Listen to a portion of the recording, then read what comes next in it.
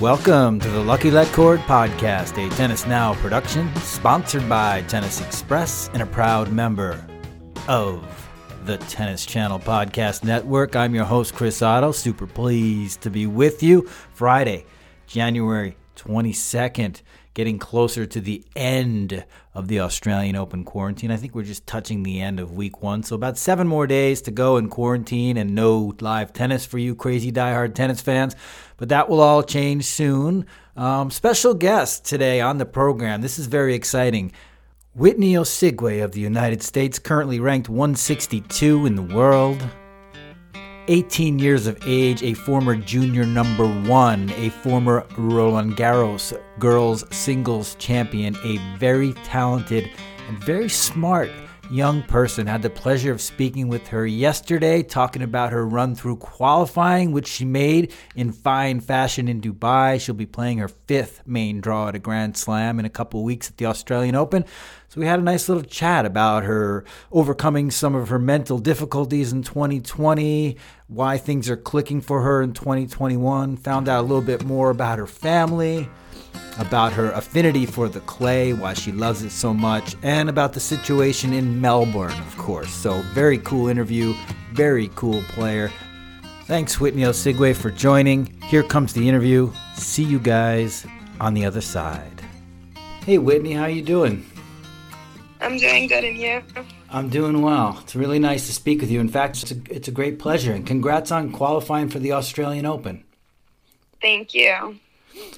I'm curious about how well you played in qualifying. You had a bit of a tough 2020, like most tennis players out there. It was kind of a horrible year for everybody. But what clicked for you to start the season so strong this year? I worked really hard during the off season, and I've just been focusing on being happy on court and obviously touching up on a few little things, and I think that played a big part in Dubai. Yeah. Did you have high expectations? Did you have a feeling when you got on the plane and headed out to Dubai for qualifying that this was going to be a good event for you and that you're going to start clicking in 2021? I didn't really have any expectations. That was something that I was focusing on, not putting too much pressure on myself, just enjoying myself on court and knowing that the results would follow. Yeah, cool. And I'm curious to know what it's been like now that you've been in Melbourne for about a week. We've heard all kinds of stories from players. We're following all you guys on social media, eager to get updates. You've been fortunate enough to get on the court, but if I'm not mistaken, it took a few days before you were able to get out of your hotel room and actually go hit some balls. Is that correct? Yeah, it was almost 3 days. Obviously, we got tested the second day we were here, and we were waiting on our test results. But like you said, we're just fortunate to get out of our hotel room, and they have their rules for a reason. There's a reason they don't have any coronavirus cases here right now. So I've just been trying to fill up my time that I have in the hotel room with, TikTok, Netflix, FaceTiming friends. But yeah, it hasn't been too bad so far. Not too bad. You're coping with it all right. You're in good spirits. Yes, I am. Being positive. That's good. I like to hear it. Who do you have with you out there? Did your dad not make the trip? Are you with Jordan Belga? Tell me about what your team is like right now. My dad, unfortunately, he couldn't make the trip. He had to stay home and take care of my sister. Cool. Which I completely understand and respect. Jordan Belga is out here with me. I was with Matt Clower, who has been a part of the team. I was there in Dubai with him, but unfortunately he wasn't able to make this trip either. He has 4 kids, so family does always come first. And so, I'm here with Jordan, and I've worked with Jordan a lot too during the preseason, so I'm enjoying it. Cool. And who did you choose as your practice partner? Who are you hitting with in the first week? I'm with Olga Danalovic. Oh, cool. And how's that going? How do you find the conditions out here? What has the practice been like? Has it been tricky after going through the stress of the travel and maybe some of the worries that you had in the first few days? I've just been trying to feel the courts and get used to the conditions here, but practicing with Olga has been a lot of fun. both me and her have just really made the best of our time that we do have on court. So yeah, it hasn't been too hard. It's been fun when we have been on the court. Cool. And you guys will, if I'm not mistaken, add to your team in the second week. What are the two other players that you'll bring into your team? Yeah, so we were supposed to add on Sunday. Okay. However, with all of the growing COVID cases and as I don't know if you've heard, but another player tested positive, they're having a call tomorrow and they'll decide when we're able to combine with two other girls. So we're not exactly sure what's going on yet. I see. Cool. How do you find the facilities? I see they've got tents set up for you guys, places to get your workouts in and everything. Everything's pretty spot on over there. Is it so? Do you feel like that 5 hours is enough to make you at least be ready to take a long nap when you get back to your quarantine? Yes, it's definitely utilized well. We have about an hour and a half in the gym and then 2 hours on the practice court and an hour in nutrition. So yeah, by the time we get back to the hotel, we're pretty tired. 5 hours a day it's a good amount of time being out there on the court, so. Cool. Good.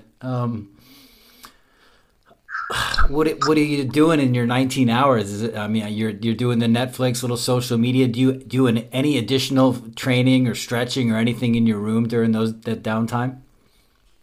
Yeah, I've been doing some yoga. Some, I don't know if you know what plyometrics are, but like jumping jacks and like all those type of things. Besides from my workout that I get in at the gym. Yeah. So yeah, I've also been doing those things. Cool. Let me ask you a big picture question, Whitney, about your career. You've had so much success as a junior. The Roland Garros title was a historic one for American tennis fans. I think you were the first American to win that title in like 28 years. You were a junior number one. You're still so young, only 18 years of age. I just wonder, when you've had all that success in the juniors, did you feel for a couple of years that maybe it put a little pressure and expectations on you? And is that something you've had to adapt to just to grow your game at your own pace? Yeah, of course, I think every single tennis player, no matter what they did in juniors or not, dealt with or deals with pressure and expectations, but I try my best to not worry about them and just focus on what I can control. And like I said, just my happiness on the court, knowing that everything else will follow. And the only person I have anything to prove anything to is myself. So.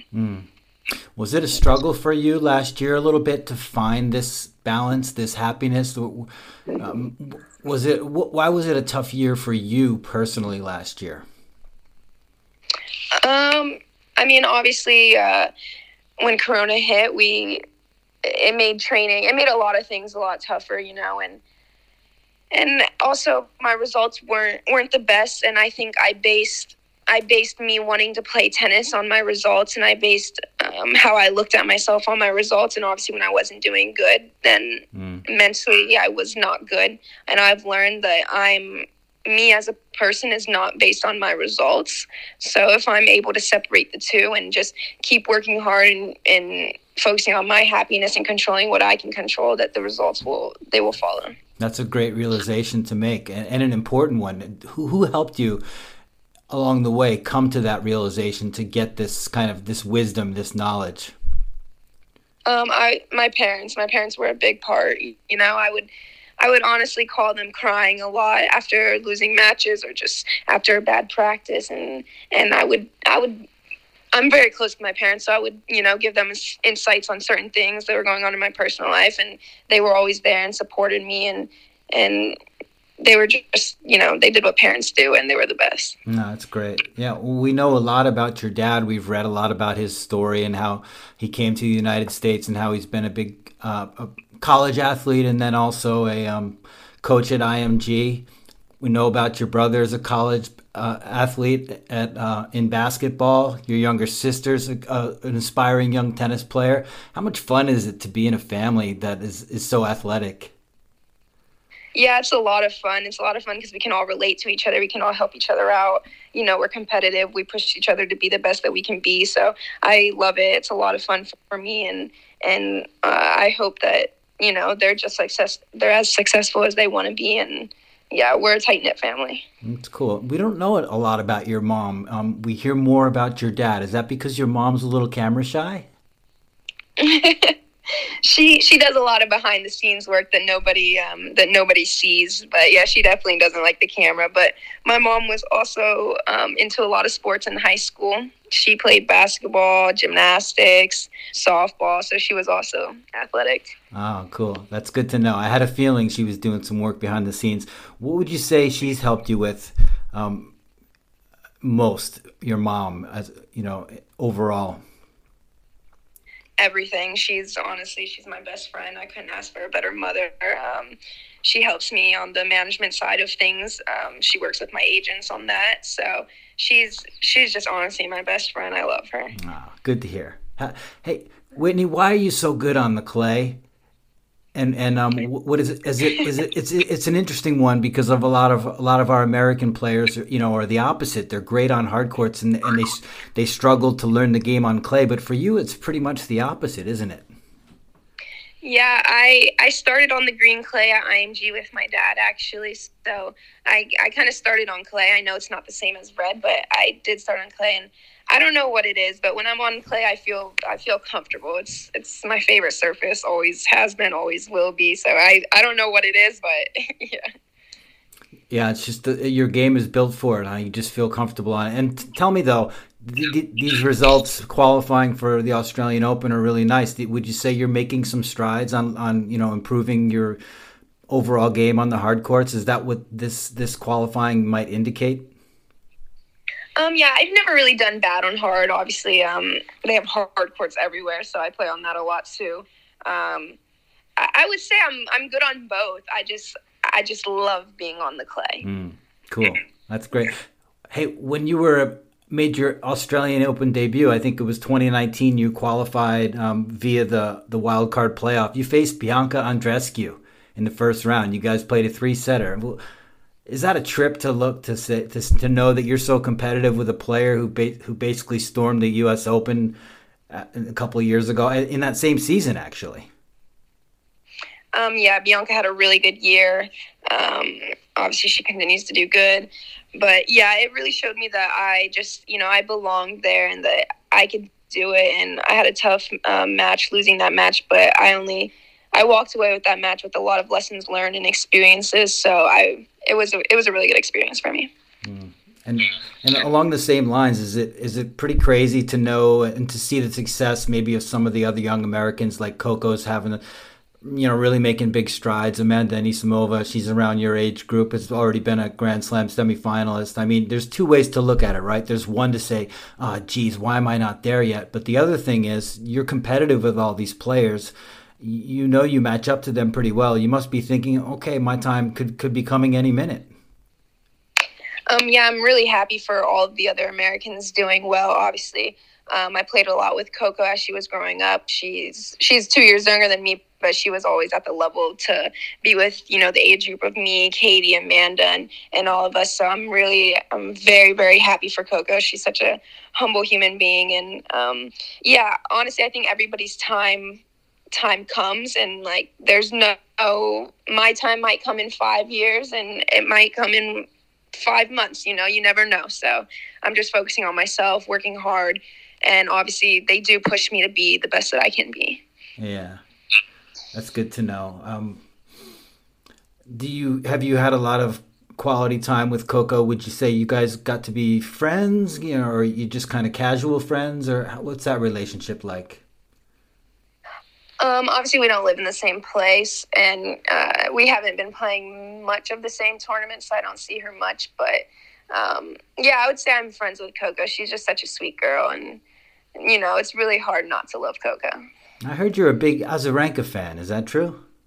I am. What is it that you love about Vika? Everything. I love the way she plays. I love the way she carries herself on court. She really doesn't give up until it's over, and this is weird, but I really love the way she does her hair on court. Really? What is it about? What's it about her hair on court? Have you not seen the little braids she does? I can't say I'm that. I'll look into it a little bit more. So it's the braids that are the key to Vika's hair, huh? Yes. Yeah, it's really cute. She's definitely one of a kind. She's a great player. She's a great inspiration. Would you say you take inspiration from a lot of these players that are on tour for a while? Do you ever have these starstruck moments when you see some of the players around? I mean, now it's probably a little harder with the quarantine, but when you run into top players, are there any players that make you kind of, I don't know, kind of get excited or a little bit nervous? Well, not really. I would just say, obviously, because I'm playing the same tournaments as them, I'm on the same tour as them, so not really. But obviously, those who've come before me, I've watched them a lot, and I've learned from all of them, and I respect all of them greatly. So, how about Tsitsipas? I see you have your own vlog. I've seen some of your work on YouTube, which is pretty cool. Stefanos is doing some good work on YouTube as well. Do you follow him at all? I don't. I've heard he does the vlogs too, but I haven't seen any of them yet. Yeah, you should check him out. You might get some good ideas off of him. But all right. So I wanted to ask you a few more questions about what's next for you. I mean, you must be excited to have a shot here to possibly get your first Grand Slam win. So what is your mindset and your approach as you go into this last week of quarantine? And what are some of the things you're focusing on? Yeah, I think my mindset is the exact same that it has been the whole of preseason. And while I was in Dubai, it's honestly just working hard and focusing on my happiness on court. And like I said, the results will follow. So I'm not too worried about the results. I'm more worried about the way I feel, knowing that the results will come along. Very wise approach. And then once you clear the quarantine, if, fingers crossed and all things go well, you'll have a week of. Will you be entering any events, or will you just have another week of practice, but hopefully, ideally, it'll be a lot more free and a lot more easy to move around? I'm sorry, after quarantine, before Aussie? Yeah, it was the week before, there'll be an extra week. Are you entered in any of the events there, or are you going to be free and just continue to practice? Yeah, I'm playing the Melbourne 500. Oh, you are? That's yes. Excellent. And what do you think it'll be like if and when you clear quarantine? Do you think it'll be like completely normal life like we had, like, say, a year ago? Or do you expect that there'll be some mask wearing and some kind of like little bit of strictness still going on? I'm just kind of unclear what the situation is going to be like in another week. Yeah, I don't think it's ever going to be a completely normal lifestyle. I think we're obviously still going to have to social distance and wear masks and put on hand sanitizer, obviously for everyone's safeties. But those are the things we're going to have to do to keep tournaments up and running, and I have no problem doing them. Yeah, it'll be nice if they can bring some fans into Melbourne to watch you guys win it.